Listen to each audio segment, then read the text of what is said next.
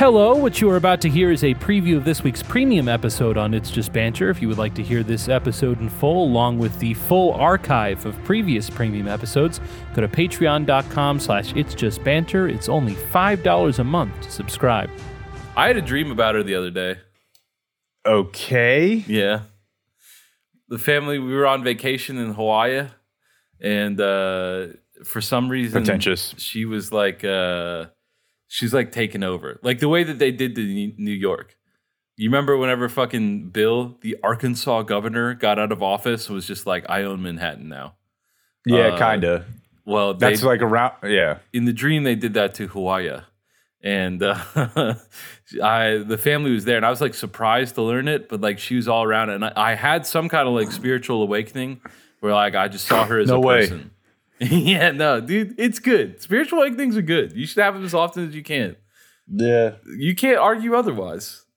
But this was in the dream. It was a all natural. It's not like I was fucking huffing ketamine in the fucking dream. But I saw her as a person. Like I just thought, I've been trying to remember because it was like a sequence of logic where I was just like, she's just doing what she ought to be doing, and it's good. But like I can't recall it. Like I've not been able to convince myself since being awake that I actually like Hillary Clinton, but I know that I did in the dream.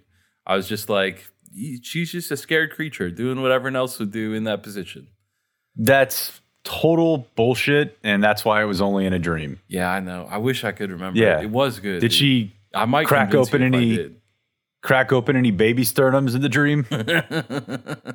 In the dream, she was definitely not a baby sternum cracker opener.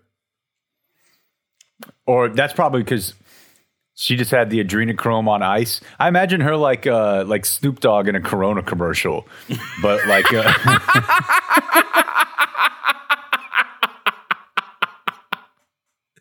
That is an amazing image. Just fucking Hillary Clinton in a lawn chair, in a fucking beach chair with the fucking ocean behind her, just offering Tony Romo a bottle of adrenochrome. God, someone paint that painting for us, please. It pans out and it says, "Find your beach." Find your beach. Jesus Christ.